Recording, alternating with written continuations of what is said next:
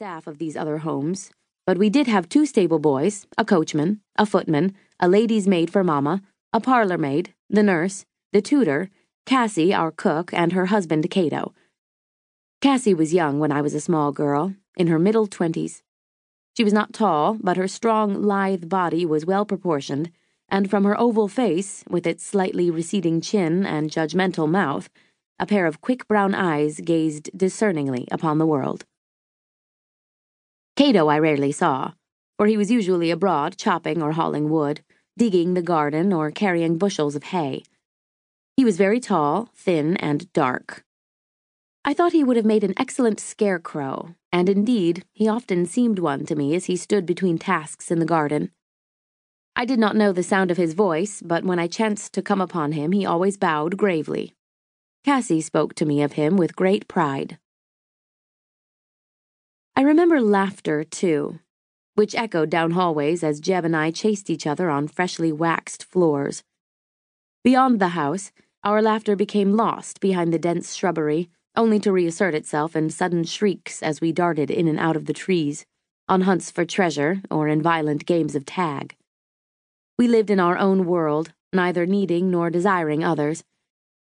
Mama and Papa were as distant to us as the gods of Mount Olympus, pushy and irrelevant beings who now and again swept down upon us to insist that we eat, dress, or ready ourselves for bed. If the grounds defined our kingdom, then the house itself was our castle. It had been built in 1746 and had 2 stories of 5 bays, with 2 fine parlors on either side of a grand entryway. But the house also had closets and dark halls in which to hide, and from these we leapt out at one another at unexpected moments. Or we would race down the stairs, grasp the ornately carved newel post, the unrivaled envy of all Cambridge society, and careen through the foyer in pursuit of each other. We would run past the round mahogany table upon which exotic flowers luxuriated in an antique vase, until Mama inevitably cried, "Take care! You shall break the vase!" Maria was born in the spring of '60, when I was 4. Unlike Jeb and me, who were fair, she was as dark as a little Spaniard child. She was, as well, so quiet and contented as a babe that I often forgot she existed.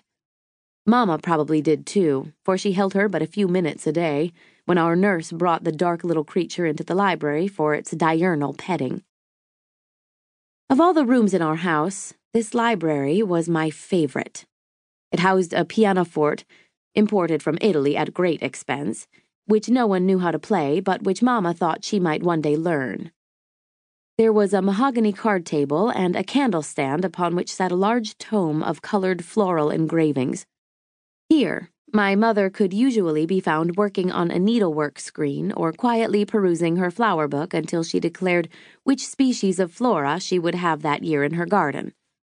If my father were present, he would frown and say, "Mrs. Boylston, one could as easily grow a palm tree." "Oh, but I'm sure there's a way," Mama would say, tapping her finger on the book's cover for emphasis. "Surely there exists a special mulch or soil or other." "There is no way," Papa insisted. Unlike Mama, he knew something about palm trees, since many grew on his Bridgetown sugar plantation. Neither Mama nor I had seen the plantation firsthand, but I felt I knew it intimately from a detailed watercolor in Papa's library, which was painted during the time of my grandfather's tenancy. But Mama simply would not accept the realities of our harsh New England clime. Each year, having learned nothing from previous disappointments, she blamed the plant's failure to thrive on the servants. "Something simply isn't right," she would say. "Cato must have made a mistake." I believed everything Mama told me then, about plants and palm trees and the shameful ignorance of slaves. I believed that a real lady must never lift a finger, and so I let my stockings fall to the floor to wait for the maid to pick them up. Rising in the morning, I stood in the center of my chamber with my arms above my head, waiting for this same maid to remove the shift from my body. Indeed, beyond holding my own fork and knife, I rarely used my arms at all. And it's a wonder they did not fall off from disuse. Though just as sheltered as I, Maria seemed to have been.